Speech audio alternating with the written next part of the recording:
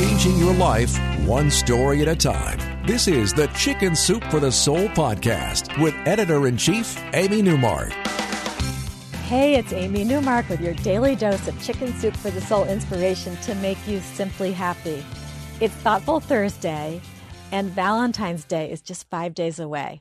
So I know some people, especially of the male persuasion, are starting to panic. I know that my husband is. He still hasn't finished Christmas in his mind because we were supposed to go shopping together, and then that didn't happen, and then my mother got sick, and then all the bad stuff happened that you already know about. And we're not really thinking about Valentine's Day this year, what with everything that's going on in my family.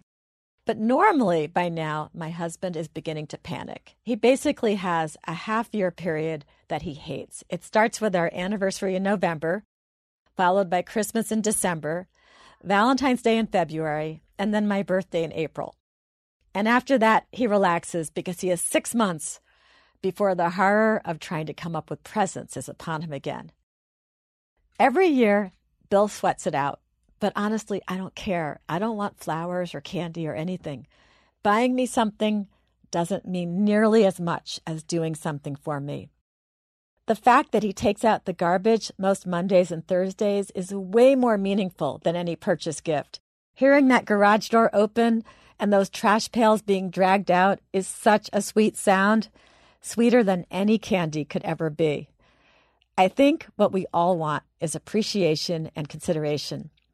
And that's what Zoanne Wilkie talks about in her story called Thanks for the Flowers, which is in a very fun book called Chicken Soup for the Soul, Married Life. Zoanne starts off the story by telling us that she was listening to a song on the radio about someone who had stopped bringing flowers to his wife. She thought about it, and then she realized that her own husband probably hadn't brought her flowers in 25 years, not since their youngest child was born. She was getting ready for work, and she was dreading going outside in the cold to start up her old car, which was a real pain to start.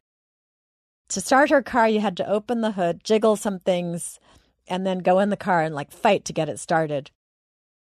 But then when she went out to the car that day, she discovered it was already warm, and it started right up, and she realized that her husband had already gone out and done the hard work of opening up the hood and jiggling that thing to get the car going, so that all she would have to do was turn the key.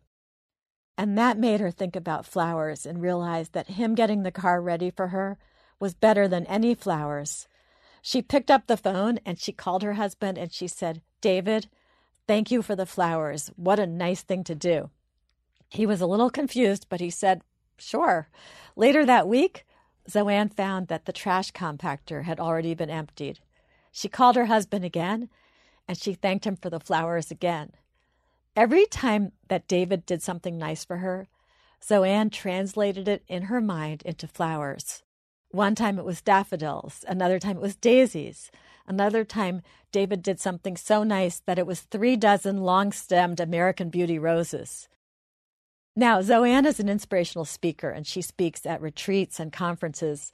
And one time, she was speaking at a women's weekend retreat, and it was an audience she had spoken to before, and she privately called them Mount Rushmore because they would just sit there with their faces set in stone.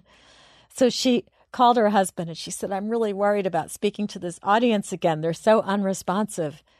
And the next thing she knew, he was knocking on her hotel room door at midnight. He had driven an hour to get there to help her. She says she can still see the bouquet of flowers in her mind's eye that she awarded him for showing up that night. One husband, whose wife was on a retreat where Zoanne spoke about this concept of flowers, said that his wife came home after hearing her speech and started thanking him for flowers all the time. And he said it changed their marriage. She kept thanking him for flowers, and he said, "Now I lie awake at night thinking about what I can do for her." So if your wife loves dancing and you never go because you don't like it, take her dancing. If your boyfriend's car is a mess, but he can't face getting it washed, take it to the car wash for him and vacuum it too. When I looked at my own calendar to see what we've done on recent Valentine's Days, I discovered to my surprise that on Valentine's Day 2013, my husband and I went out to dinner, and then we went to a movie, and it was the latest movie in the Die Hard series.